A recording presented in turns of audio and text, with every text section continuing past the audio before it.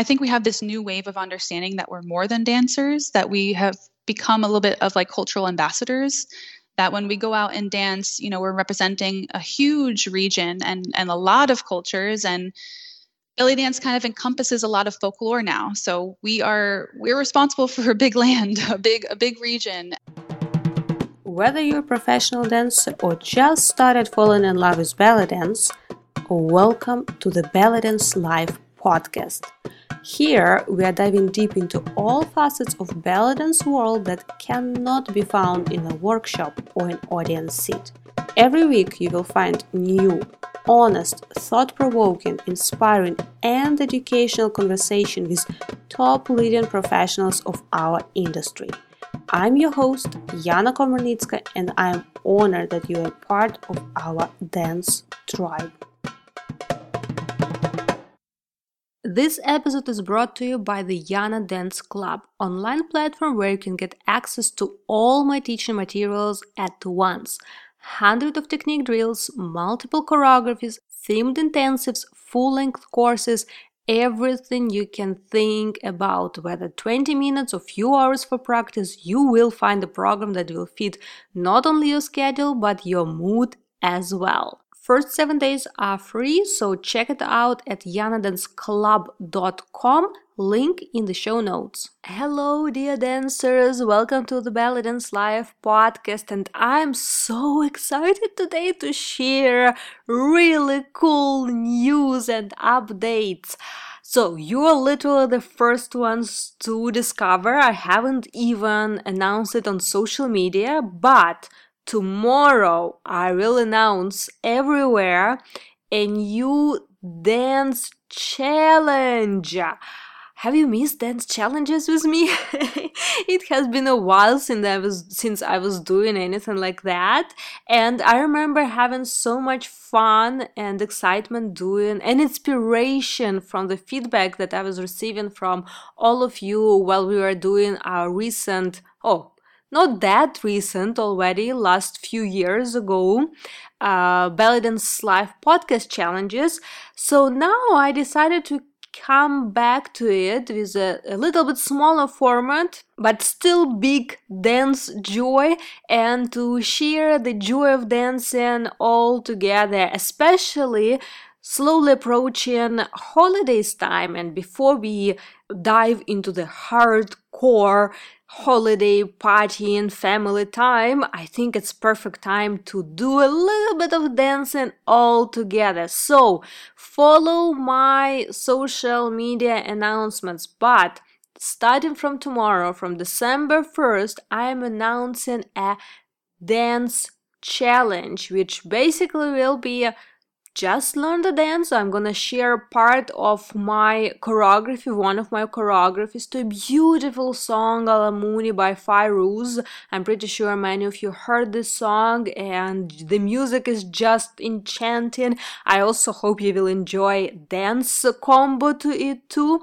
And all you need to do is learn the combo, share your video, tag me so I can actually see it, and the challenge will be running for 2 weeks till December 14th, and on December 15th I'm gonna do a gift raffle among all participants who shared their video. So closer to the holiday time they will receive in the mailbox one more extra gift from me. All rules will be announced at the webpage yanadanceclub.com/challenge. I will include a link in the show notes, so you can see all rules. You can see cool gifts that you can get, and of course you will see the dance combo that you will need to learn and share. I'm really excited about it, very happy to come back to more this like social media dance activities, and to see our community celebrating dance, celebrating joy, and celebrating dancing together, because it's not about competing with each other, it's about thriving and sharing our passion to dance all together. So do not miss it. Tomorrow, December 1st, I will be announcing it everywhere. I decided today to do here on the podcast the very first announcement. So for people who listen immediately once the podcast out, know you're the very first ones to discover it. But all information will be shared everywhere on December 1st. And don't forget to check the webpage, yanadanceclub.com/challenge, to discover more and to participate. And another exciting news that I'm happy to share with you today is our today's guest. Please welcome Jackie Barswe, a Rakshaki belly dance instructor and performer originally from Queens, New York, based now in North Carolina. She has been dancing all her life and focuses on folkloric dances from Egypt, North Africa, Iraq, and the Persian Gulf. Recently, she created the first ever Mizrahi dance archive to highlight specific Jewish dances from MENA regions. She has been teaching Middle Eastern dance since 2011 and is passionate about creating environments where people can dance, connect, and build community. Her project, the Mizrahi Dance Archive, has mission to collect and organize the information we have of specific Jewish dances from Middle Eastern regions and to also bring these dances to life in fun and relevant ways to share with communities all around the world. The Mizrahi Dance Archive is an educational tool to showcase the diversity of the Jewish people and the deep connections between art, dance, and Judaism. And in our today's conversation, we talked about two, let's say, major things. One was Jackie's personal dance story, how she got involved, how she followed her passion, and this naivety that we have when we are very often just the beginner dancers, but how it can lead to some really incredible and beautiful things in the future. We also talked about different stages, how she was describing herself like a beginner dancer, a teenage dancer, okay, now adult dancer and professional dancer, and what each stage actually means, at least in her specific journey. And of course, the second major topic of our conversation was Mizrahi culture, her project Mizrahi Dance Archive, and Jewish culture and its influence on cultures of the Middle East, Middle and Near East, and also influence on belly dance and music, Jewish music that is appropriate for dancing, some dance styles that became folkloric styles of MENA cultures that I'm pretty sure belly dancers need at least to be aware of, since, as we also talked in this interview, today belly dance is not just sharki, the Rakshaki. This term also embraces the folkloric parts and folkloric styles of different regions. So it's very important to understand the richness and variety of these styles and not limit just to the very few basic ones, but the more we learn, the better. And of course, the more we learn, the more we discover that we don't know things because it's endless topic, but that's not the reason to stop your education, that's for sure. And in our today's conversation, we specifically talked about influence of Jewish culture on dances in Morocco, Yemen, Tunisia, Uzbekistan, about Egypt we also talked, and I feel that this topic is very often kind of like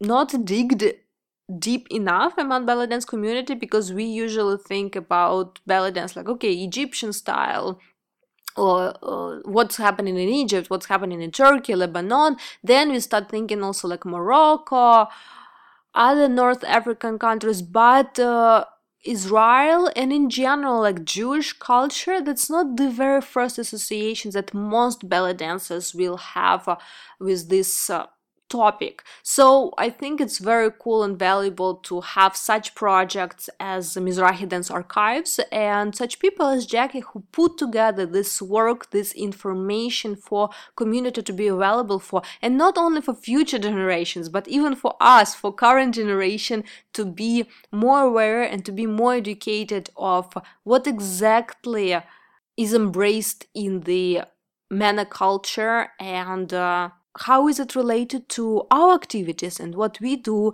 even if you're doing just belly dance, just Rakshaki, but still it's very much influenced by folkloric styles of this region. So on this note, I wish you pleasant listening. Don't forget to share this interview with your friend who you think may be also interested in this topic, or maybe do a screenshot and share, do shout out on social media. That's always very appreciated, and that's the greatest way you can support this podcast. And also don't forget to send your appreciation to our guest, and of course check out all awesome resources.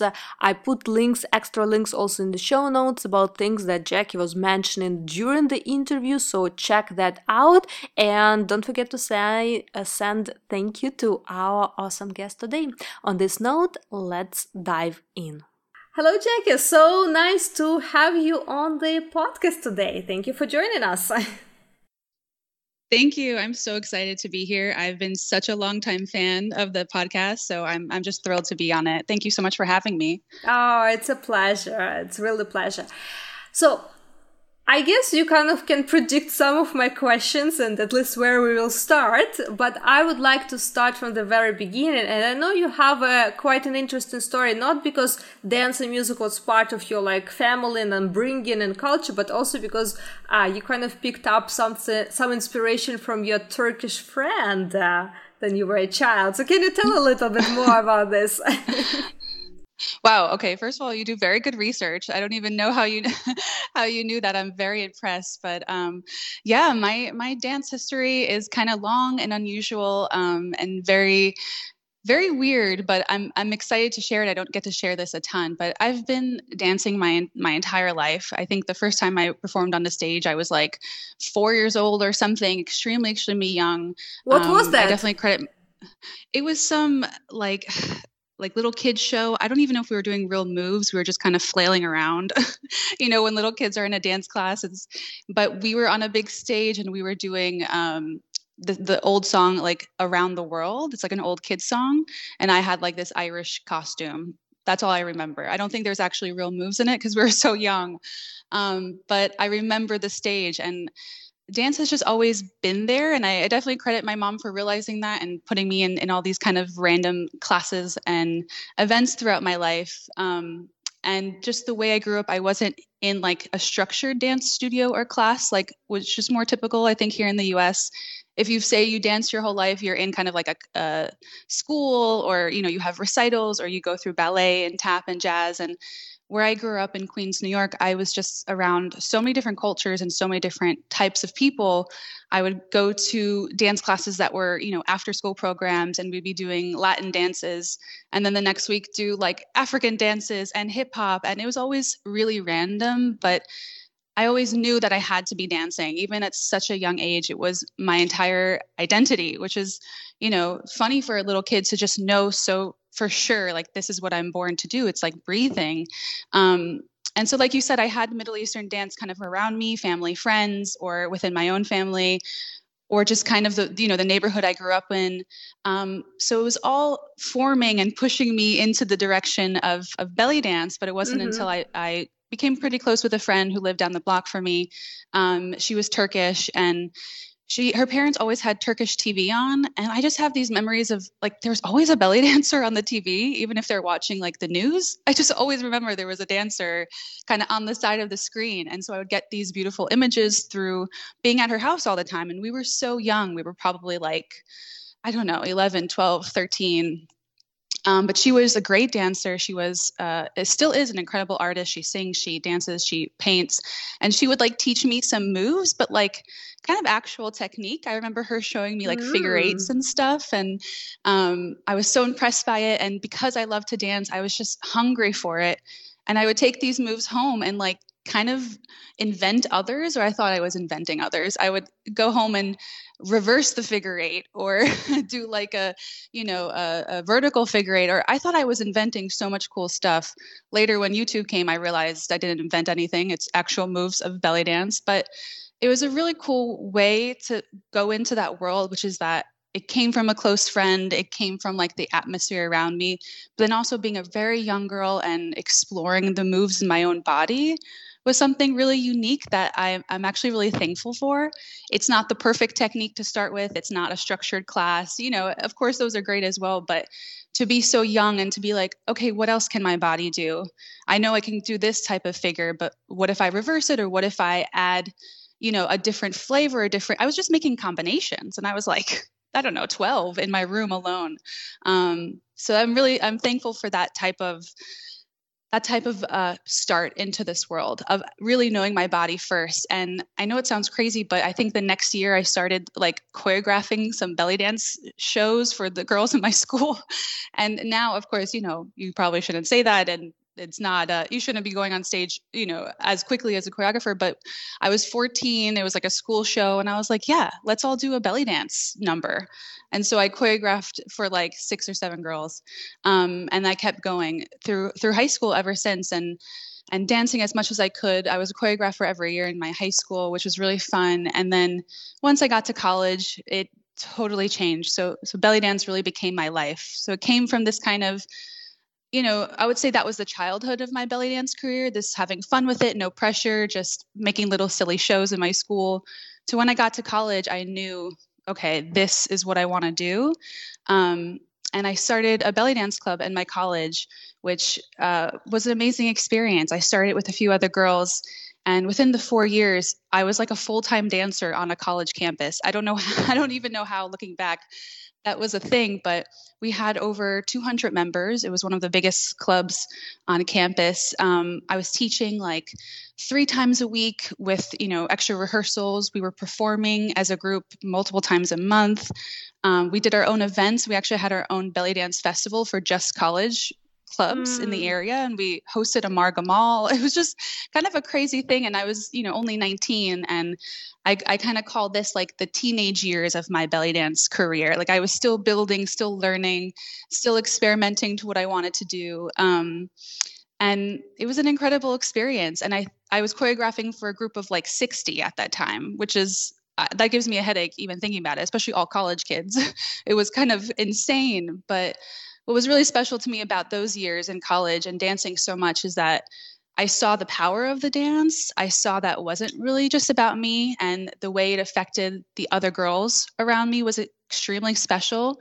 That's such a like odd time when you're, getting to know yourself and your body, and everyone feels kind of awkward. And I saw the progression of these young girls in my classes where they would kind of blossom through belly dance. They would come in the beginning and wear like, big sweatshirts and hide in the back. And in a month, they were in the front, coming with costumes to practice, doing their own solos. I mean, just coming into their own. And I started to realize at 19, 20, 21, 22, there's huge power in this. And there's huge power in, young women coming together and getting to know themselves, but also being vulnerable with each other, using a creative art form to feel good and to connect and to make relationships. So that was really huge for me to develop, I guess, my love of this dance from a friendship and from a very kind of safe family vibe to really deep relationships with other girls my age at a vulnerable time, when we're all kind of young and in college and figuring it out, and then moving on to becoming a young adult and trying to figure out what it means to be a professional dancer and continuing to learn and change and have different experiences. But I think being really young, dancing, high school and college really shaped me, and I'm really thankful for that it kind of built me into the dancer I am. And it was like the pride and joy of my 4 years was that belly dance club. So you mentioned that when you came to college, you realized that belly dance, it's what you want to do, and like your work, you want to have all around it, like all your life. How did you envision it from like practical point of view? Did you have any examples of other people working as a belly dancers, as a full-time belly dancers, or it just was coming completely like from your, I don't know, inner sensations or feelings? Like, I just want to, how was it? It's an amazing question. I wish I had more of a practical understanding. I don't think I did. I think from a young age, I knew no matter what, I have to be dancing. And I had this kind of odd sense of extreme confidence that no matter what I do, I will be dancing. So there was like less pressure to figure it out, I think.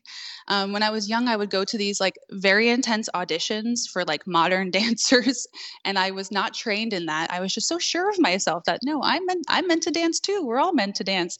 And I would have this just kind of naive, extreme, and in a way kind of beautiful confidence as a kid of like, this is my calling, so I'm going to figure it out no matter what. So I think I lost a little bit of the practical side, which is unfortunate.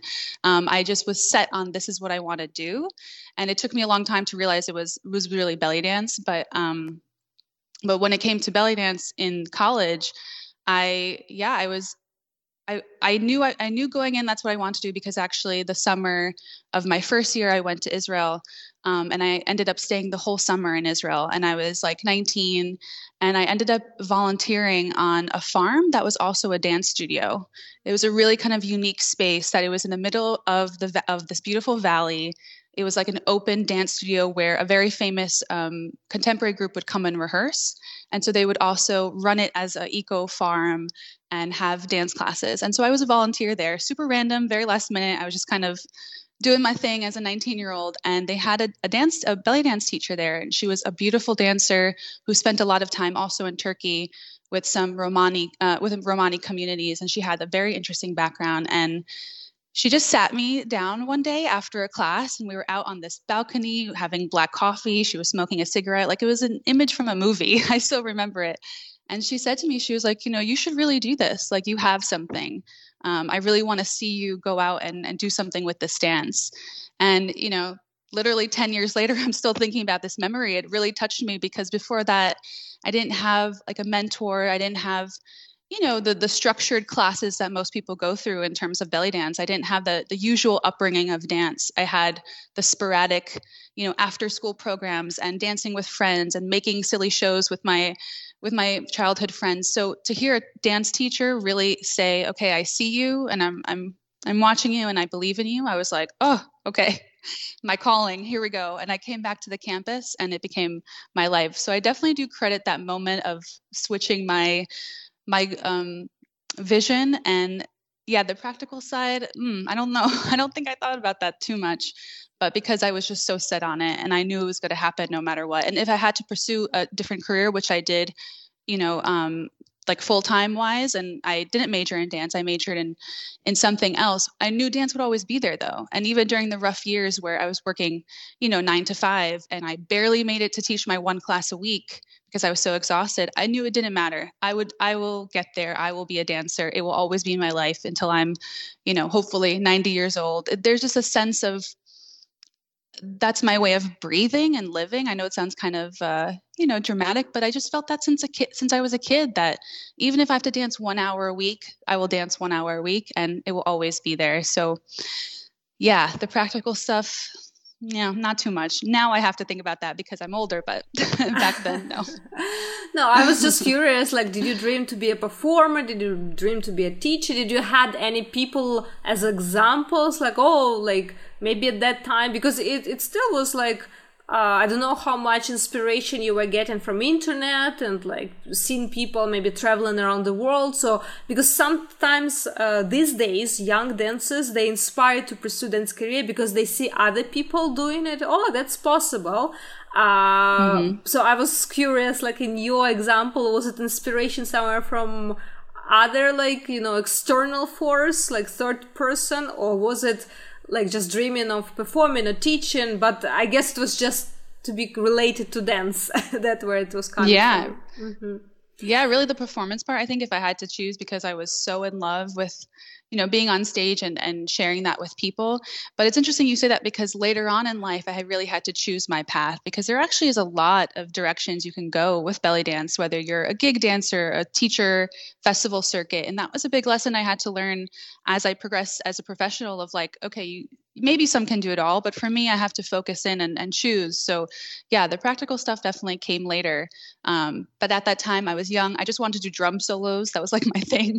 I had so much energy. I wish for those days again. I could do like a half an hour drum solo if people let me. And that's all I wanted to do. So it was a beautiful time. I actually really look back so fondly on that and all that energy and hope and positivity. I think it's a beautiful part of youth. It really is. Yeah. And those naive moments, those are the best. That's where we are really going for it. And sometimes it's better not to know all the rules around. I mean, it's better to be aware, but at the same time, like psychologically inside us, it sometimes like gives that freedom of like, yeah, why not? Let's just do it. It brings that fun. Yeah. Did you ever go for more structured formal dance classes, or how did you continue your dance education afterwards? Yeah. So when I was in college, I was, really immersed in it, but I was still in a bubble of like a college campus, which is its own little world. So whenever I would go home to New York City, I would go to the Belly Queen School, which was run by Keishi Chai, in downtown Manhattan, and they had exceptional classes, great, for technique. And I would go every single time I could. And those are my first kind of real classes. And that's what helped me to, I had to fix a few things. Like I think I had to change my posture and make sure I was safe, and these things that really you can get from a class and experienced teachers. And I think that was huge for me. And that was really great to bring back to what I was sharing with my group. I did a teacher training through them, which was amazing, to kind of get the skills of how to break things down, make sure I knew all the rhythms. And there's a lot to learn. As much as I love this kind of free-for-all, DIY, do-it-yourself belly dance career, it was time for me to start to kind of clean things up a little bit if I wanted to get, if I want to get serious and be responsible for other students in a professional sense. So I really, I used those classes a lot to grow as a dancer. I went to a lot of shows in New York. I did everything I could whenever I was home in New York City. And I'm so thankful for New York City because, a lot of people would come to New York, and I'd be able to go to a lot of different events when I was home from school.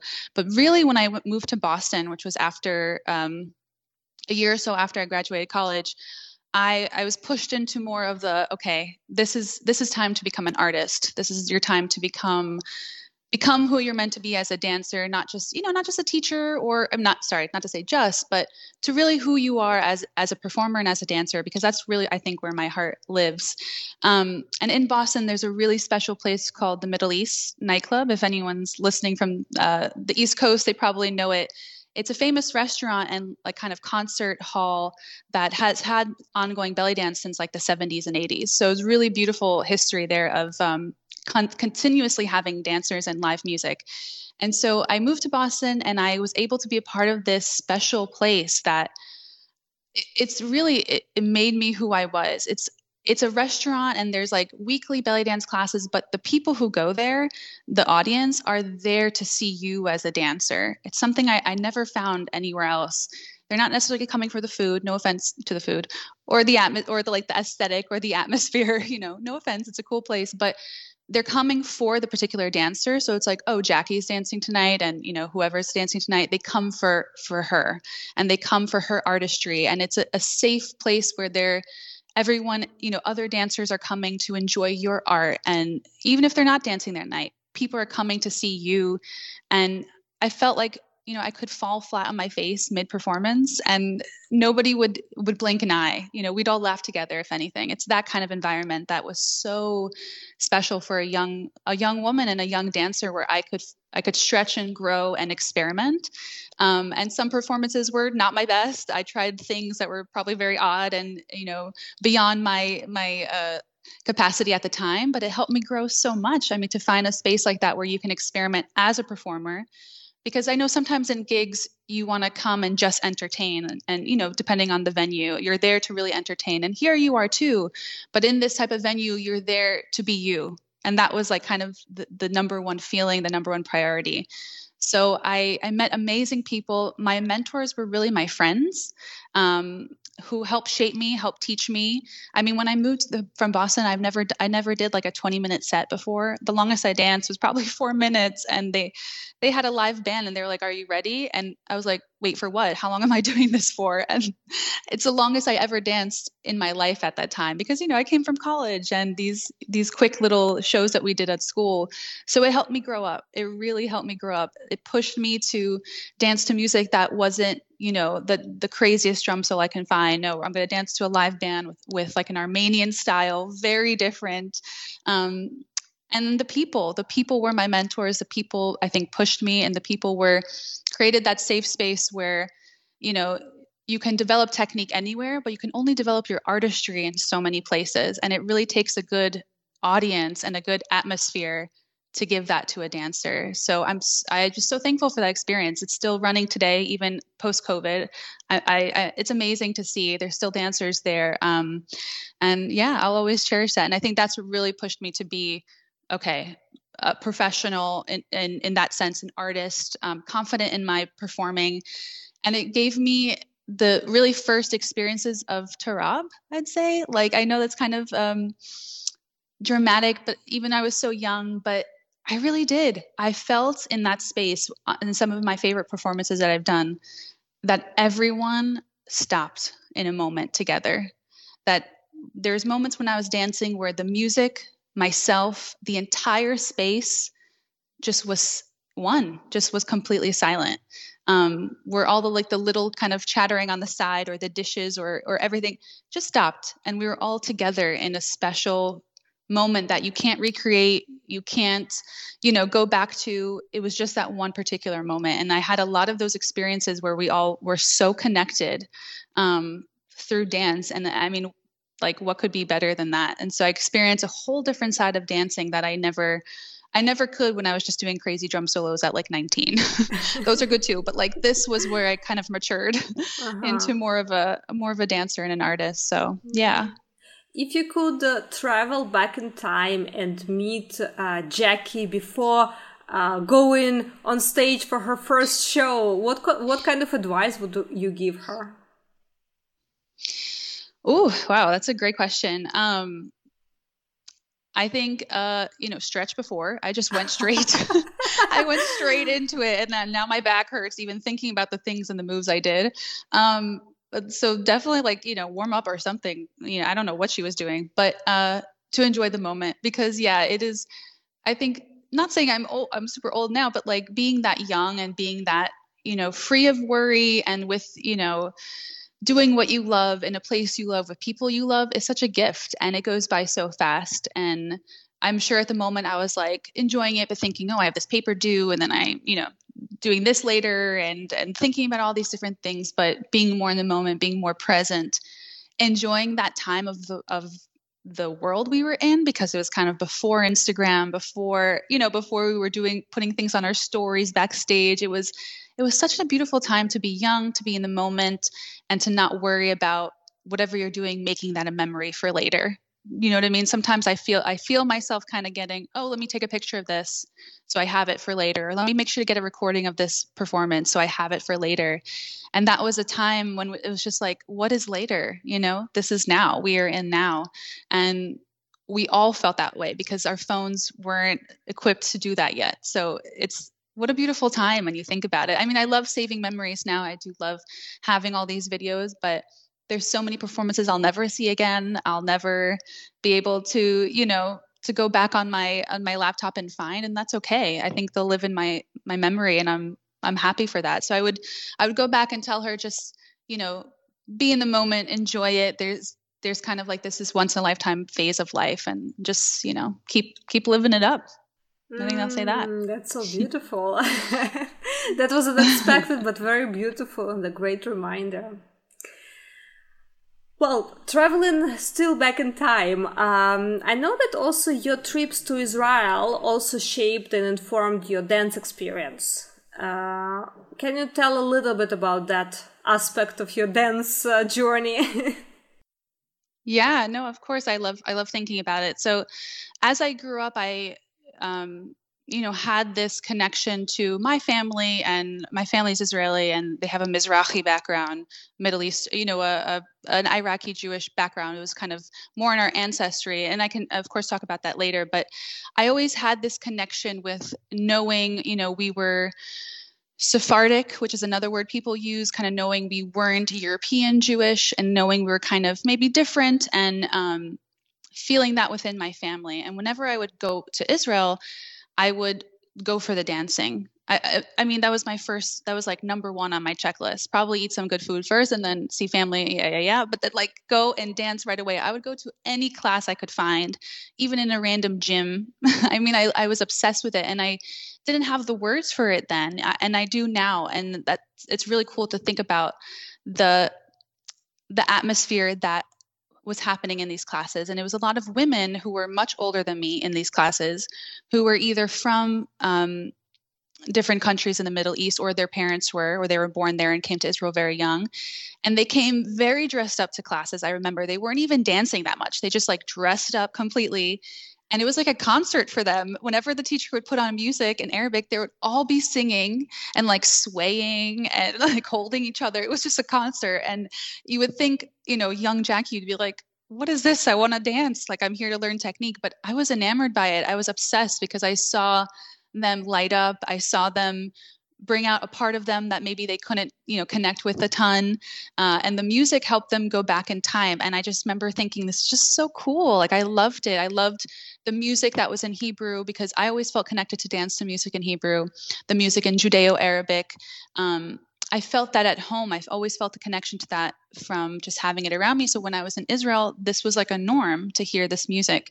And I just always felt connected to it when I went there to dance. And there's incredible dancers who, because Israel has such a Mizrahi influence, which means Jews who have lived in the Middle East for thousands of years, you can go find a teacher who has a Persian background or an Iraqi background or a Moroccan background. And so even in one city like Tel Aviv, you can find this kind of metropolis of influence that is just really unique and really incredible. So even at a young age, I didn't know what I was doing and why I loved it so much, but I felt addicted to go back and go learn in Israel as much as I can.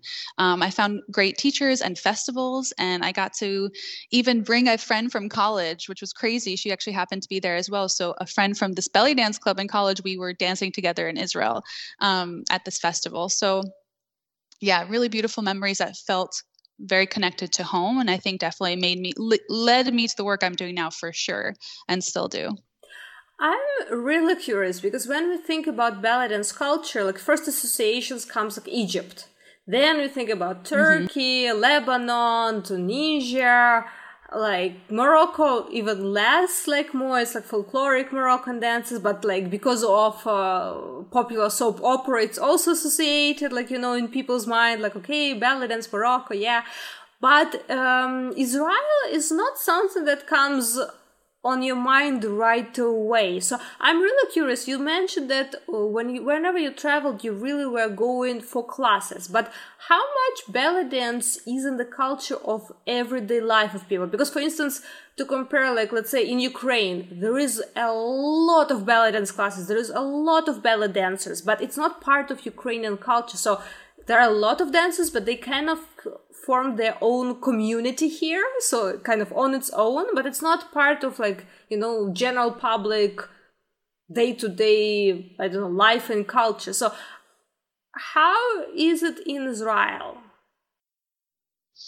Yeah, I don't want to be a spokesperson for, belly dance in Israel, but from what I know from a lot of the work I've done and from going there so often, I can say that it is really all over. And I think I would expand belly dance to say, either Mizrahi dance or Middle Eastern dance or folkloric dance. There's Middle Eastern dance, even a part of, the traditional rock sharki, in so many places. Henna parties are really big. So before a Moroccan or Yemenite or Kurdish Jewish wedding, they have these big ceremonies to bless the couple and, do the henna, and they usually always hire a belly dancer. So the dancers I know in Israel have really good, active work life, that they're doing a lot of these henna parties. Mimuna is a very big yearly party that became very popular recently, where they're going to hire belly dancers. So it's a North African Jewish holiday that happens after Passover, but it's so popular now that like a lot of people go to these parties. So you'll see belly dancers in a family setting in terms of these type of celebrations. You would see belly dancers in kind of more modern fusions of like a a big concert, like a concert kind of, I don't want to say nightclub, but a fusion, Mizrahi rock band, let's say. So you'll have belly dancers that they'll hire to be part of the stage. So they're on stage in front of thousands of people. You also have the Middle Eastern influence, the Mizrahi influence in contemporary dance. So in these beautiful theaters with these, large dance companies that the choreographer will add his or her, Moroccan, Yemenite, whatever it is, influence into contemporary dance and dance to Arabic music or Judeo-Arabic music. So you see the influence, and maybe it's just, straight hiring a belly dancer, or the big, Eilat festival that Orit Matasphere does. So there is a belly dance scene, but then there's also dance in a cultural, religious, just traditional sense in all these other pockets of life. There's also traditional groups. There's like folkloric groups that really keep Yemenite Jewish tradition alive through dance, for example. Or there's a Kurdish Jewish dance group in Jerusalem, and they have a yearly festival that they do, and they bring out all their dance troops. So you can really, if you start to look for it, which is like my life now, which is why I know it, is that there's a lot of dance happening for different reasons. But just going back to your main question about belly dance, there's tons of classes because, like I said, half of the population of Israel comes from the Mizrach, the East, the Middle Eastern Oriental Jewish history. So they have that background. So a lot of women are looking for these classes. Maybe they don't want to become professionals, but it's their kind of, hobby or thing to do with their girlfriends after work. And so you can actually find a lot of just classes to go and kind of participate in. There's also performance groups, there's festivals, there's kind of everything. I don't know if it's known a lot. Like, I don't know if it's as well known in the belly dance world, besides, the Eilat Festival is very famous. I think you have to go there to kind of explore and realize, how many dance schools there are, how many incredible professionals. I mean, I could just name a few. I'm a big fan of Nava Aharoni. I don't know if you know her. She's a Persian Jewish dancer in Israel.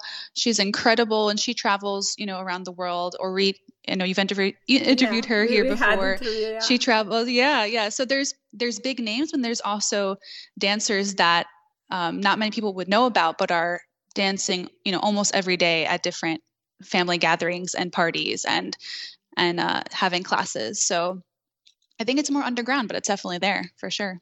Can you also give, since you mentioned like a couple of dances, can you also give some suggestions for people to look for musicians? Because I have no idea, I don't know anything about like Hebrew music that may be appropriate like for dancing or something like similar to belly dance, or you mentioned Judeo-Arabic kind of music song. Like, can you give a little, like, maybe, I don't know, some suggestions for your famous singers, artists, composers, just for people to know, like, kind of try to familiarize themselves with this part of music culture?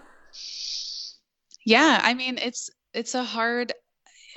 complex, just like the Arabic music world. You can find obviously classical music. Yeah, there's a lot. So you can find classical music, you can find full bands for different regions. So maybe it's more Andalusian style, maybe it's an Iraqi Jewish band.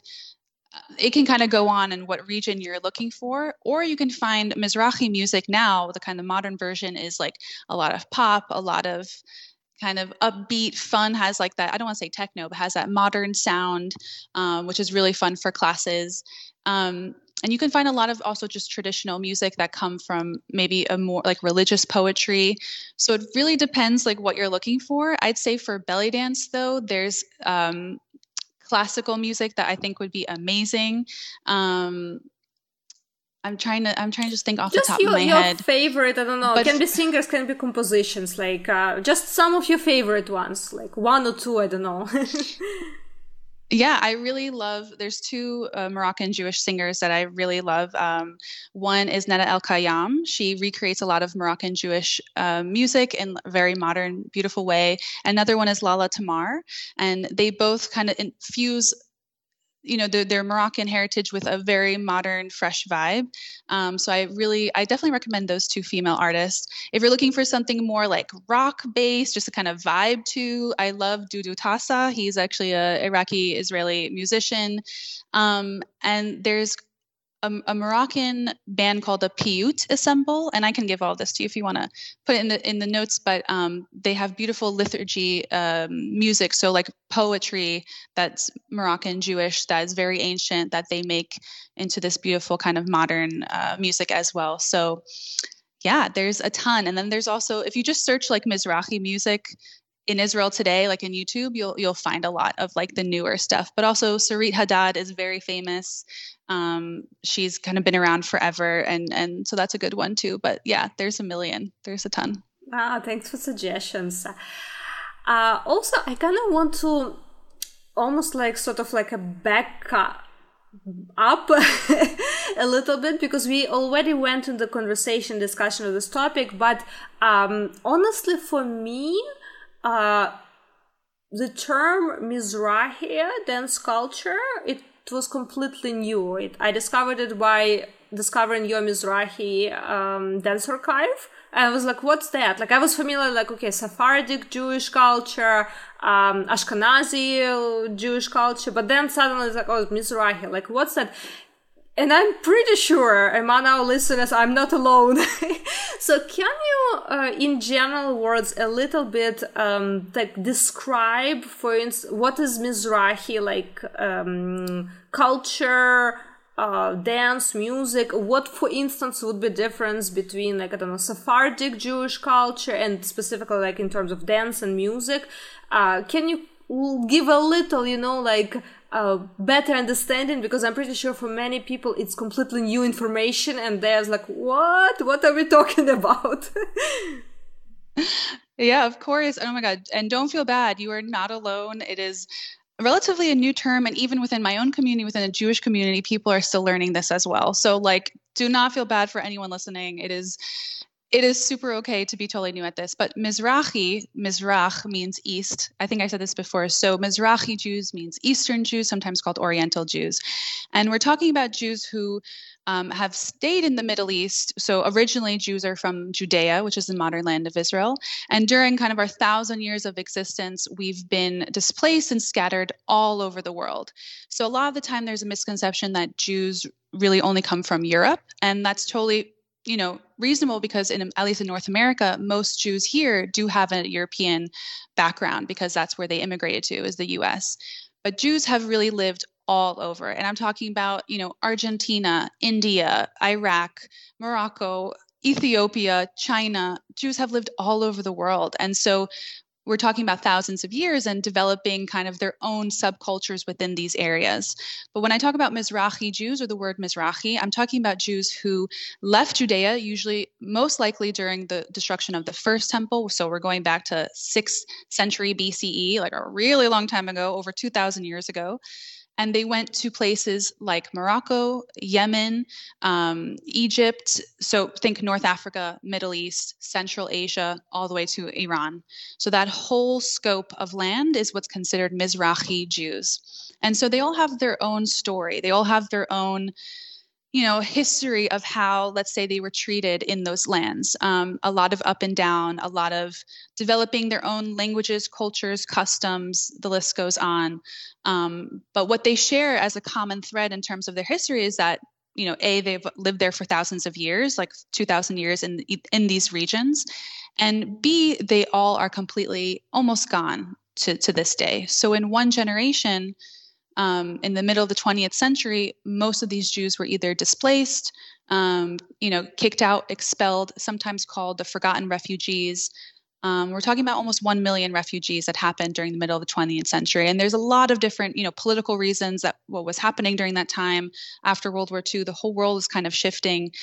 Some Jews in those regions decided to leave, willingly. They were feeling unsafe, or they were feeling like they weren't belonging anymore, and some were violently kicked out. So it's important to kind of understand this pain that does come from the Mizrahi experience, that we're talking about people who've lived in a region for so long, who felt really a part of that culture, and that was their home, and had to remake their home elsewhere in one generation.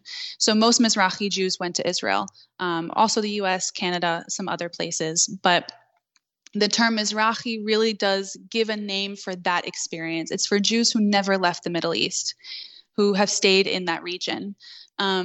And so Sephardic is what most people know, and that's totally fine. It's usually used to describe a lot of Mizrahi communities. But really, Sephardic means Spain. Sephrad means Spain.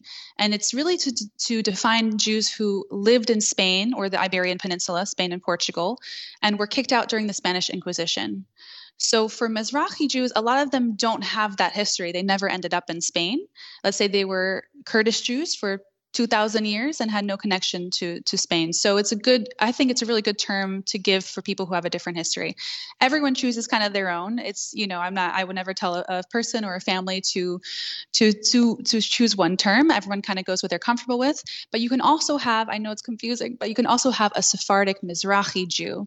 So when the Jews of Spain were kicked out of, I know, I see your face, it's like, oh God, this is getting crazy. But when the Jews of Spain were kicked out, they went to places like Morocco, Turkey, Lebanon.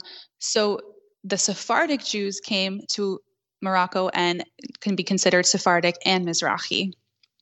So that's kind of the gist, I guess, of the two histories and why those terms are different but are interchangeable. And again, people kind of choose their own. In terms of the music and dance, what I look for and what I'm really interested in is what folkloric dances of the region are specifically Jewish. How are the Jewish people of these regions dancing, and what makes it different because they were Jewish? A great example of that is Jews in Yemen. They had a lot of restrictions on them. They were called dhimmi, which is like a second-class citizen. So they had a lot of restrictions on their life, and that affects their music, which affects their dance. So their dance is strikingly different from their neighbors. And that's what I'm like obsessed with, for lack of a better term. I love to find what is particularly Jewish of these dances. And maybe the dances aren't super different. Like the Jews in Morocco, their dances could be very similar to their neighbors, but they have particular holidays or traditions or festivals or music that is particularly Jewish. And so the use of their dance becomes a little bit different. So that's how I define Mizrahi dance. In terms of Mizrahi music, that's a little bit, easier if the music is created by, a Jewish singer and maybe has Jewish elements to it in terms of what they're singing about, or maybe it's for a particular holiday, or maybe it's from a religious poetry, or maybe it's for like a Jewish saint in Morocco. There's all these different reasonings of what can make it particularly Jewish, but that's how I would define Mizrahi music and dance. And in terms of, Mizrahi music as a whole, there's just so much diversity. There's so much into it. So I tried to look for what makes it like uniquely Jewish. And that's why I created the archive, which is because I wasn't finding any of this info like anywhere in one place. And that was really hard for me because I feel like this is a part of, my heritage, and I was so interested in it, and I wanted to dive deep, but there was nowhere for me to go and find this information. And being a dancer, the dance part was everything. And I knew it was a huge part of these cultures, but why wasn't there any, research or just a place to dive deeper? Because we have great information for Mizrahi and Sephardic food and, language and music and all these other elements of culture, but dance was completely missing from all the conversations. And so I started to, because of COVID, I mean, this is silver lining of COVID, but I had a lot more time all of a sudden. And I started to just do hours of like digging. I went through just these black holes of YouTube to find whatever I could. I would find, a sentence from a book here and a video over there and an academic paper that references something else. And I would pull all these pieces together. And I just thought to myself, other people shouldn't have to do this. And especially the younger generations, I want there to be somewhere where people can just go. And if they're interested in Mizrahi history, music, and dance, it's all one place. So that is why I created the Mizrahi Dance Archive, which is, it's a website, but the idea of it is to continue to grow, where it holds all the information I've been finding, but also people can add in their personal stories or their family's stories or videos or whatever they have, so that it continues to grow and kind of be a source for people. And it's super exciting because there's nothing like it before. So a lot has come through that, and I've kind of used it as a tool for education, because what you said in the beginning was so true. Not many people know even this term or this history or, these untold stories. And so what better way to educate and to bring people in through dance, especially a dance that's so upbeat, that's so centered around celebration, I mean, what better way to educate? So this Mizrahi Dance Archive has become a way for me to kind of, use it to reach out to other people and professional dancers. I've been so thankful to see dancers in our community like really be interested in this. I thought it would be something that's just like, kind of out there and whatever. But I've had a lot of professional dancers come to some of these workshops and really have an open mind, and I'm so thankful. And I think it's important. I think it's important for professional dancers because I think we have this new wave of understanding that we're more than dancers, that we have become a little bit of like cultural ambassadors, that when we go out and dance, we're representing a huge region and a lot of cultures, and belly dance kind of encompasses a lot of folklore now. So we're responsible for a big land, a big region. And I think knowing the history of those lands and the people is really important, and the minorities that also make up those lands, because it's not just the Jews. There's also, the Kurds and the Yazidis. There's more, the Arab Christians. There's more in these regions that make it so diverse and so beautiful. And to me, I only see the positive of showing that and bringing that more into education of dancers, because we do pride ourselves on being these kind of, cultural ambassadors. And I think there's no downside to learning even more about this rich history of the land. So I hope this gives a little bit of that to dancers out there. Absolutely. Thank you for sharing. And it's interesting, when I was doing my research and I put Mizrahi dance in Google and I clicked the first link that appeared, I was like, oh, that's Mizrahi Dance Archive. Oh, good. Yay. Yeah. Thanks, Google Analytics. It's also was very interesting to hear how you mentioned about Moroccan culture, and you mentioned that, Jewish dance culture is very similar to Moroccan dance. And I remember my kind of like confusion when I first time landed on your Instagram. It was one of the videos, like something was about Moroccan dance, but it was like, Mizrahi dance was written, and I was like, well, I'm not expert in Mizrahi dance, obviously, and I'm also not that big expert in Moroccan dance, but I was like, that for me looks just like a Moroccan dance, like I don't understand what's the.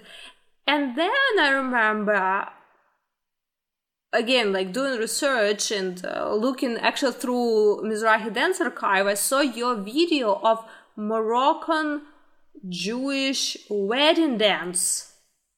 And I was like, oh, that's really different, because to me it had a lot of flamenco moves mixed with Moroccan, like all those arms, all those kind of like skirt or slash, like not really skirt, kaftan, like movements, or like reminding of movements of skirts, but it also has movements of hips that are Moroccan dance, like from Moroccan like dance culture. So it was really interesting to see that kind of mixture together. And I guess it's one of the also examples of mixing cultures. I guess it comes from like Sephardic influence, I assume now.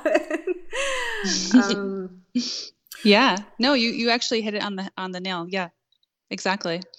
It's also interesting that you mentioned that Mizrahi dance usually is focused around celebration. So it's mostly, as I understand, if I understand correctly, it's like a social dance, or is there an element of professional performance in the culture of Mizrahi dance? Yeah. Oh my God. Those are so many great points. And just to go back a little bit about the Moroccan Jewish dance. So I try to be very careful of what I call, this is a Jewish dance, or this is, under the terms of Mizrahi, because it could look super similar. If I call something Mizrahi, that means that there is that Jewish element. Maybe it's a Jewish Moroccan song. And because the moves are so similar between communities, the movements, will have the same hips and the same arms and kind of similar, but I'm trying to give like the spotlight to the Jewish aspects of it, because in terms of celebrating, in terms of Morocco and the Jewish community there, the dancing is very similar to their Muslim neighbors. However, that Sephardic influence, which is another category within like the bigger umbrella of Mizrahi dance, is really its own thing, because like I said, the Jews came from Spain. They went mostly to Fez, and they created a new Moroccan Sephardic culture that never existed before. And they even created a new language called Hakatiya, which is a mix of Arabic, Hebrew, and Ladino or Jewish Spanish. So you can see how even through a language, an entire new culture derived. And for me, that song or that finding that element was so important to represent Mizrahi dance that is so unique and it's so different with its own, just being its own thing. It's a song that probably comes from medieval times. They left Spain in the 1400s. So this song is probably even before then. And they brought it all the way to Morocco. And they would use this song before the bride went to a mikveh. And a mikveh is a specific Jewish ritual, which women do every month, going into natural waters, kind of like a cleanse. And they do it before the wedding as well. So it's the ceremony is particularly Jewish. The roots of the song are Jewish. And the song is also telling the dancer what to do. The lyrics are telling the dancer to kind of pantomime this very interesting story of making bread. It's telling her to jump in the water. It's telling her to learn how to dance. I mean, the lyrics are really incredible. It's almost like preparing the bride to get a few innuendos of what to expect for marriage. Whatever. I can go down a deeper path on that, but I wanted to recreate it. And that was a big part of this Mizrahi dance archive. I didn't want to just be, a piece of history or like a living history book. I wanted to add more to the next generations to kind of reimagine or recreate what these dances could have been, because there was no YouTube in, 1492 or whatever. So I'm trying to use my dance background to re-envision what these historical Mizrahi dances could be. And so I put in, you hit it. You knew exactly what I was doing. I put in Moroccan moves. I've been taking flamenco for a while here. And I recreated the dress of specific Sephardic Moroccan Jewish women. And I danced in front of a river, which is what the song is about. And I tried to do my best to recreate what it could have been based on the history and the knowledge of the women of that time. So I'm so glad you pointed that out. I just wanted to be clear of some of it will look exactly, very similar, but for me, I have to have the Jewish aspect. I wouldn't just call something Mizrahi, it'll have to have the music or, the lyrics, or for a specific Jewish event, or the Sephardic Moroccan piece, which is that, really coming from this rich, particular Jewish culture. And sorry, the second question. But is this something that it exists today, this dance, as a part of wedding culture procession, or is it something that used to be in the past and now we are trying sort of to recreate this history of dance for this specific it exists in the social. Uh-huh. Yeah, no, it exists in the social sense. So what I was wearing, you'll still see brides wear that. You'll still see them come being lifted up.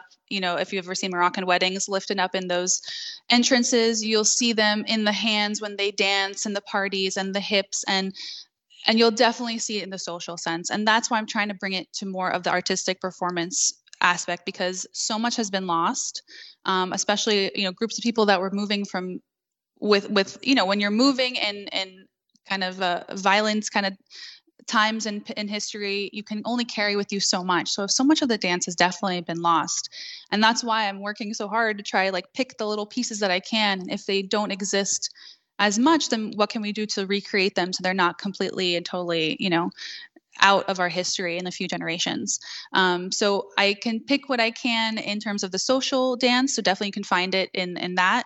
Or I've been trying to interview a lot of older women who come from this background and get their memories and see what they remember. And yeah, it's a lot of work, but I really don't want what we do have to disappear. That's really important to me. Because a lot, you're right, a lot has. Yeah, that's just huge work. And it's a really great thing that you're trying to put it all together and to save and preserve, because not only to preserve for future generations, but even to spread information today, because this for me was completely unexpected to see this combination, and usually it's kind of flamenco, but it's kind of Moroccan, and it looks so natural together. It kind of it works. And that was completely unexpected surprise. So I really highly encourage. I will definitely put link in the show notes to your Mizrahi archive, dance archive. I suggest everyone to go through each page there's a lot of demonstrations, music, dance, and it kind of like divided by regions. But the second question that I was asking is there an element of professional performance or someone doing the role of professional performers in Mizrahi dance culture? Or is it all like social and around celebrations, but more like as a social dance culture? Yeah, no, thank you for reminding me. That's an amazing question. So there is history of that performance aspect or really revering dancers in different cultures. One I could think of is in Yemenite Jewish dance, that it's actually separated between the men's dance and the women's dance. And for men, they use dance for a spiritual purpose. They use dance to connect to a higher power. And the men who would dance the best were really revered in their society. And of course, that's kind of a mixed bag of emotions, like dancers everywhere kind of have the back and forth of people love the entertainment, but is it really loved completely? But for them, it was a skill that they showed, and it was a little bit of competition of who's going to show the best skill. And for women as well, women were a little bit different. They actually had to sing, dance, and improvise the words that they were singing all together. So they had to be like really impressive. But these people that were considered the best at these skills were really wanted at every ceremony, at every gathering, were kind of high esteemed. I guess you can call it the historic performers of that time.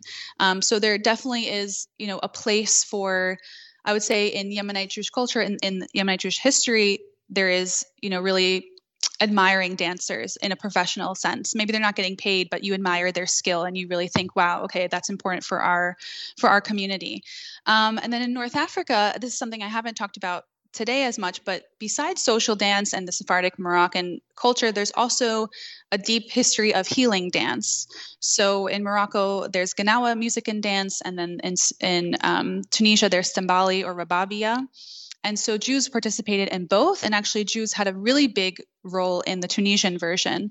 And so there's always a leader in these kind of healing dance ceremonies, and they're usually a woman. Especially looking at Tunisia, there's a woman who would bring everyone to her home and kind of create this festive atmosphere, but watch over the person getting healed who was dancing, and kind of be the professional person in terms of the dance in that room. She knew the ceremony, she knew the order of things, similar to Zar, rituals in Egypt. You can think of it like that, the woman who's really the professional in this field. So that's another example of a dance being revered in terms of having the power to heal people mentally, spiritually, physically, whatever it is. And there's actually quotes of women who moved to Israel from Tunisia and, were so used to Stambali, this ritual healing dance, that they didn't want to go to doctors when they got there. They're just like, no, I need this ceremony, So very a deeper meaning in terms of dance, not just to be the performer, not just to celebrate, but also in your most vulnerable moments in life. Dance is there. And sorry, just a little quick side note. I love that they shared this with their Muslim neighbors. I think it's an amazing example of not only do Jews and Muslims dance in a similar way when they're in the happiest moments of life, but they also go to dance and use dance in a similar way when they're maybe in their lowest. And what a human, beautiful realization of how people are really so similar at the end of the day, that we're both using this art form or this deep physical human connection in our highest and our lowest moments. So anyway, side moment of that. But going back to professionals in the Mizrahi dance history, also in Uzbekistan. So there's a big, dance even today in Bukharian, which is, the Bukharian Jews is the terminology for Jews from Uzbekistan, Tajikistan, Turkmenistan. And even today, dance is center of their life. They will find any excuse to have dance in their world. It could be someone's birthday, it could be a holiday, it could be bar mitzvah, whatever. They are incredible with keeping their dance as a part of their constant life. I grew up with this community, and they're amazing, and they really kept their culture so rich and vibrant. But historically, when they were in Uzbekistan, they would have a leader called a Sozanza, and she would be the ceremony guider, but a professional dancer and a professional singer, and she would bring in a group of Jewish women to dance. And they were the top of what they do. And so that would be in any kind of life cycle ceremonies. And they would have music that was specifically Jewish. and they would have ceremonies that were specifically Jewish, and they would bring in music and dance to kind of guide the bride or guide the mother who, mother to be, or whatever it was. They would bring in music and dance to honor those moments, and they'd have to be professionals because, they want it to be good. So those are just 3 examples of, in history, how much dance was revered in terms of Mizrahi dance. But also today, like I was saying, in Israel, it's everywhere. You can really see it in groups, professional troops that are all over the country. As Israel really started to form and create this culture, Mizrahi dance was a huge part of Israeli folk dance. I don't know if you've ever heard of that, but they really use a lot of elements from Yemenite Jewish dance, from all of these Mizrahi communities to try to create something new to bring all the people together. So Mizrahi dance has really flowed into the professional sense even today, and has been on stage and has been used by top choreographers. And yeah, you can see the history, how important dancers were, and until today, dancers are still kind of all over the country. So yeah. Oh wow, that's so interesting. Like, we kind of talked all over the region about Morocco, about Tunisia, about Uzbekistan, and I'm pretty sure like dancers are dying to hear, okay, what about Egypt? How was Mizrahi culture, dance culture, and Egyptian dance culture were connected or not connected? Like, what was actually happening in Egypt? Because in any case, in mind of belly dancers, like the belly dance center is in Egypt, although it's way bigger region that has belly dance as a part of its tradition, but still by default we kind of come back like, oh, Egypt. So in terms of Mizrahi dance culture in Egypt, what was actually happening there and how it evolved with time?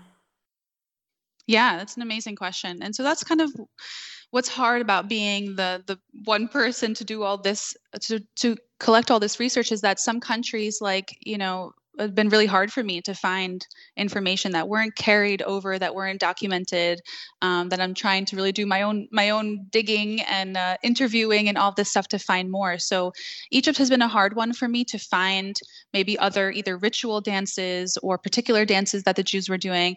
However, it's cool to see the Jewish belly dancers, like the Jamal twins. I don't know if you've seen the 2 twin dancers. They actually had this kind of secret Jewish identity, which is really cool. Layla Murad, which was a famous singer, was Jewish. And there was a lot of Egyptian Jewish musicians. And so the thing about Jews in the Middle East is that they were very involved, for the most part, in music. They were really admired as kind of the famous musicians of classical music of Egypt, of Iraq, of Morocco, of Uzbekistan. I mean, they were considered masters of a lot of their instruments. And so I can find a lot more of music and how that's influenced, Egyptian history. But dance has been really hard for me to find like specific, ritual dances like in Morocco or in Yemen. But I do love to see the belly dancers of that time. I do love to see, people who, at least communities now who have Egyptian Jewish communities who have kept the belly dance in their world. So that's something that gives me a glimpse of hope that I will be able to find more, because it is still very much alive today, of Egyptian Jewish communities holding belly dance in their world as much as they can. Actually, when I was a kid, some of my best friends growing up, there are 3 sisters and they're Egyptian Jewish, and their mom credits me dancing now because she would show us moves in their living room all the time. And we would dance to like Sheik Shakshok and all. I didn't even know what Sheik Shakshok was at the time. I was like, what is this? But it's a cool reminder of, how much it is a part of that culture as well, as much as they've hold on to belly dance in terms of their life. And it gives me hope that there's more to find. So I will get back to you. Hopefully I'll dig a few more, things and find some more, but yeah. Oh, absolutely. But thank you for sharing. You shared so much already, and the project that you put together, it's really amazing. I would really highly encourage, once again, I already said it, but for all our listeners, do check Mizrahi Dance Archive, because it's jewels of information about parts of the culture that we are not that much familiar. Like, as belly dancers, we learn folklore of like different countries, but this chapter kind of like is not a mainstream to think about even. So I highly encourage, and thank you so much for putting it all together. And it's so easy to navigate, and you can see by different like countries, and each country has some information about Mizrahi dance and music and history of community in general. So it's really easy to get information because of you now. So thank you so much for doing it and for putting it together. And the link to the website will be definitely in the show notes. And also I want to kind of come back to you and to your dance journey. So for you, like you started Mizrahi Dance Archive recently, like during the lockdown period. So it's like less than 2 years old. At this point.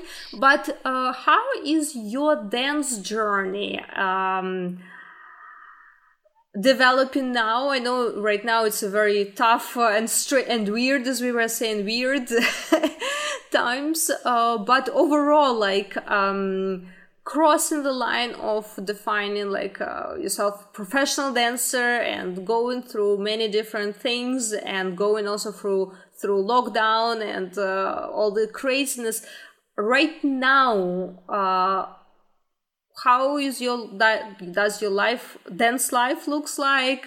Do you have any events, projects, things to share maybe with our listeners, or any dreams or plans that you kind of want to send to universe and to share with us?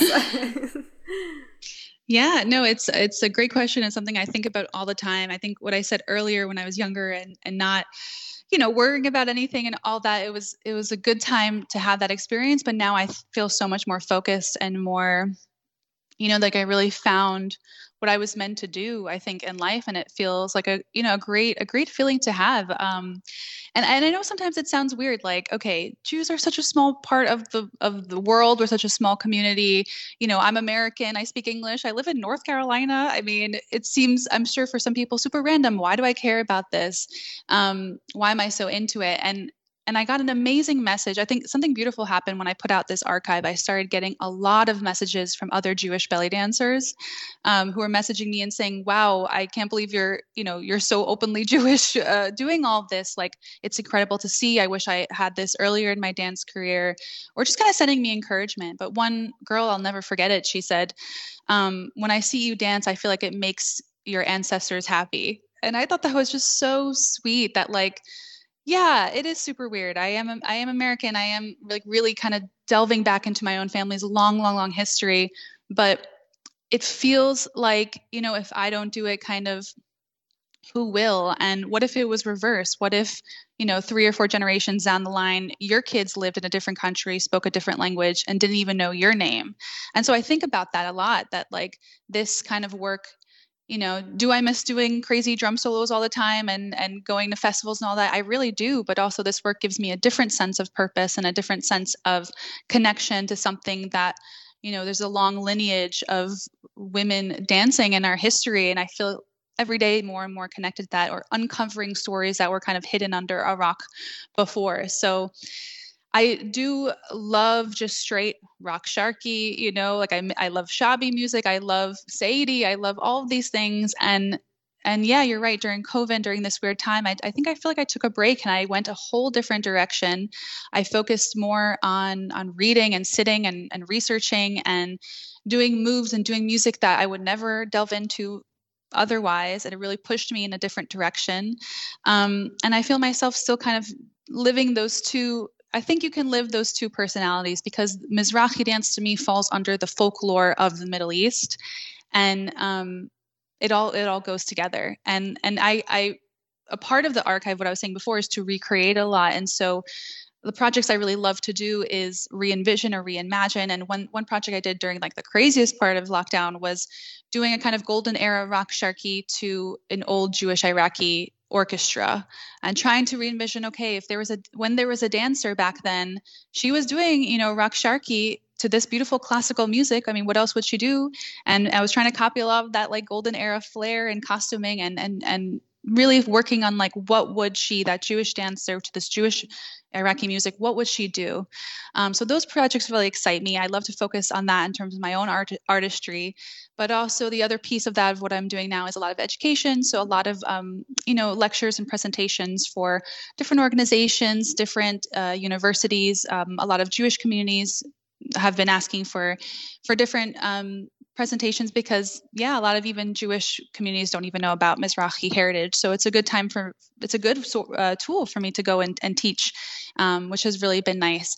I've gotten a few hosts who have been interested in specific areas. Right now I'm doing a series on just the spiritual dances of Mizrahi culture. So working on how these cultures used healing through dance, which has been really interesting. I had a group that asked about Mizrahi dance and birth. And, that was super, whoa, that was new for me. That really delved me into even more research and even more places I've never been before in terms of dance. So to answer your question, I'm doing a lot of, demonstrations, performances, and lectures online, but I'm also trying to make sure I keep myself creatively and artistically moving and growing at the same time. I'm really trying to use social media as much as I can. It's been a great way to connect with other dancers, to share this dance, but also to show it in a modern way. I think that's really important to make it relevant and new. So I kind of feel myself split between now a little bit of an educator, always a dancer, performer, and still not losing that rock sharky, root and piece of who I am, especially as hopefully things open up, I'm hoping, and we get back to those big, festivals and events. I can't wait for that again. So I don't feel like I've lost a part of my original belly dance world. I feel like I just gained this other piece that is, a part of who I am, and I hopefully will always be. And then there's one more part in terms of what's happening next. I haven't announced this anywhere or told a lot of people, so you're first. But I am going to Tel Aviv to do some of my own research of these kind of forgotten films of Mizrahi dance when the Mizrahi immigrants first came to Israel. There was some documentation of them. So I'm going there for my own research, which is really exciting.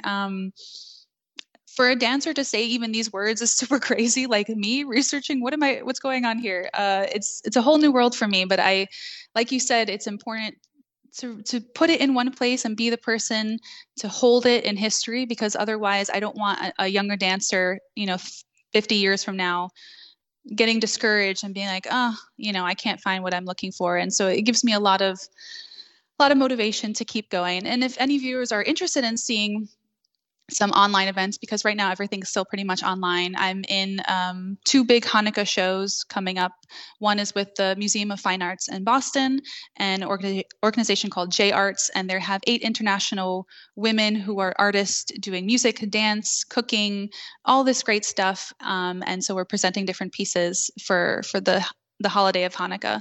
And then there's another event also online called Eid al-Banat, so Festival of Daughters. It's a North African Jewish holiday that falls on Hanukkah, and we're celebrating women, and we have music and dance and a cooking class and all this great stuff. So if anyone's interested, I have it all on my Instagram and my website, and I hope you'll join me, because that's the one good part of having everything online. We can all be connected literally everywhere in the world. So yeah, that's true. I will definitely put all links to social media in the notes, so our listeners can easily connect to your social media and website and follow all the news and new exciting researches. And congratulations with following your heart. And yes, Thank documentation is important, but I think what is even more important is really be true to yourself and not being afraid to follow wherever our soul and heart calls us. And I can see and feel how passionate you are about doing this research and digging into this topic. So thank you and congratulations about that. Thank you so much. I appreciate it. And one more time, before I ask our final question, I really sincerely want to thank you for doing this work, for sharing this work and research on the website and here on the podcast with us, and taking time. Today we actually recorded on Thanksgiving Day in US. So thank you for taking time on this day to be with us and share all this knowledge and information, which is, I'm absolutely sure will be very new to many, many dancers. And it's really great and amazing to have such passionate researchers like you who help us to discover more and to educate on this subject even further. So thank you so much for that. Oh, thank you. And thank you. I hope you get this enough, because your podcast has given me so much inspiration. And what I was saying before about focusing on what I want to do, I learned so much through your work and through the variety of teachers you've had here and people who have done research or focus more on being a teacher or the festival world. Or, I mean, you just have such an array of experiences. And I think I've been your number one fan, not to be creepy, but I've probably listened to every single episode and I learned so much. And I know I said this earlier, but especially during COVID, I hope you know how much you gave to the community when we were all alone and stuck inside and we lost, we were stripped down of what makes us dancers. And having this podcast during that time, hearing, these professionals all around the world being like, yeah, I'm also dancing in my kitchen, I'm miserable. That was huge. So thank you so much for everything you do. And, this podcast is amazing, and I'm super honored and thankful because it's Thanksgiving. I'm super thankful to even be here. So, thank you so much for such kind words, and it's such a huge reward to hear this kind of words and to hear and meet people who literally listen in for the podcast from the beginning of its creation. I can't believe it's 4 years already. So thank you so much for sharing this. And as our not only guest but regular listener, you probably know what's coming up. And I do. I would like to summarize our conversation with our traditional question, which I am very happy and honored to ask you. And it sounds like this. What makes you fall in love with belly dance again and again, that you keep doing it for so many years? Oh, I love that question. Of course, I think like most people, I have to say the music. I know that's probably the most popular answer because that is the heart, literally the heartbeat of what we do. I think though, if I pull a little bit deeper, it's that feeling of tarab. So I know most dancers know what that is, but that feeling of ecstasy or total presence in the moment when you dance. It's something I feel really blessed to think I understand what it means, maybe not even fully, but the feeling of performing, the adrenaline you get mixed with, your mind, especially for those who love improving, when your mind is totally blank, sometimes I feel like I even black out when I perform. And those are the best dances, when you leave yourself and you become one with the music, when the music speaks for your body instead of your mind. That to me is literally the best feeling, one of the best feelings you can experience out there. And anytime I feel low or anytime I feel like, I'm lazy, I don't want to do anything, I'd rather sit on my couch. But I think about these moments, I think about the connection with the audience, the connection with the music, that feeling of total letting go. And I go out there and perform. Nothing's better than that. And I think that brings me back no matter what state I'm in. And so I really appreciated the interview you did recently with Mercedes Nieto, because she talked about a lot of that, stripping those moments away. When we were in COVID, we didn't have the audience, we didn't have the big stage, and keeping those memories was really great for me. And looking forward to when that comes back again. The feeling is so strong on stage that it gives me the power to keep going, even when we all experience these really dark times as artists. So yeah, I think it's definitely the feeling of being on stage. Nothing is like it. And that's it for today, guys. But before you go away, don't forget to screenshot this episode and share it with your friends. And if you post it on social media, please tag me and our guest, because we love seeing who is listening to the podcast. Thanks for being with us, and I'll see you next week. Same time, same place.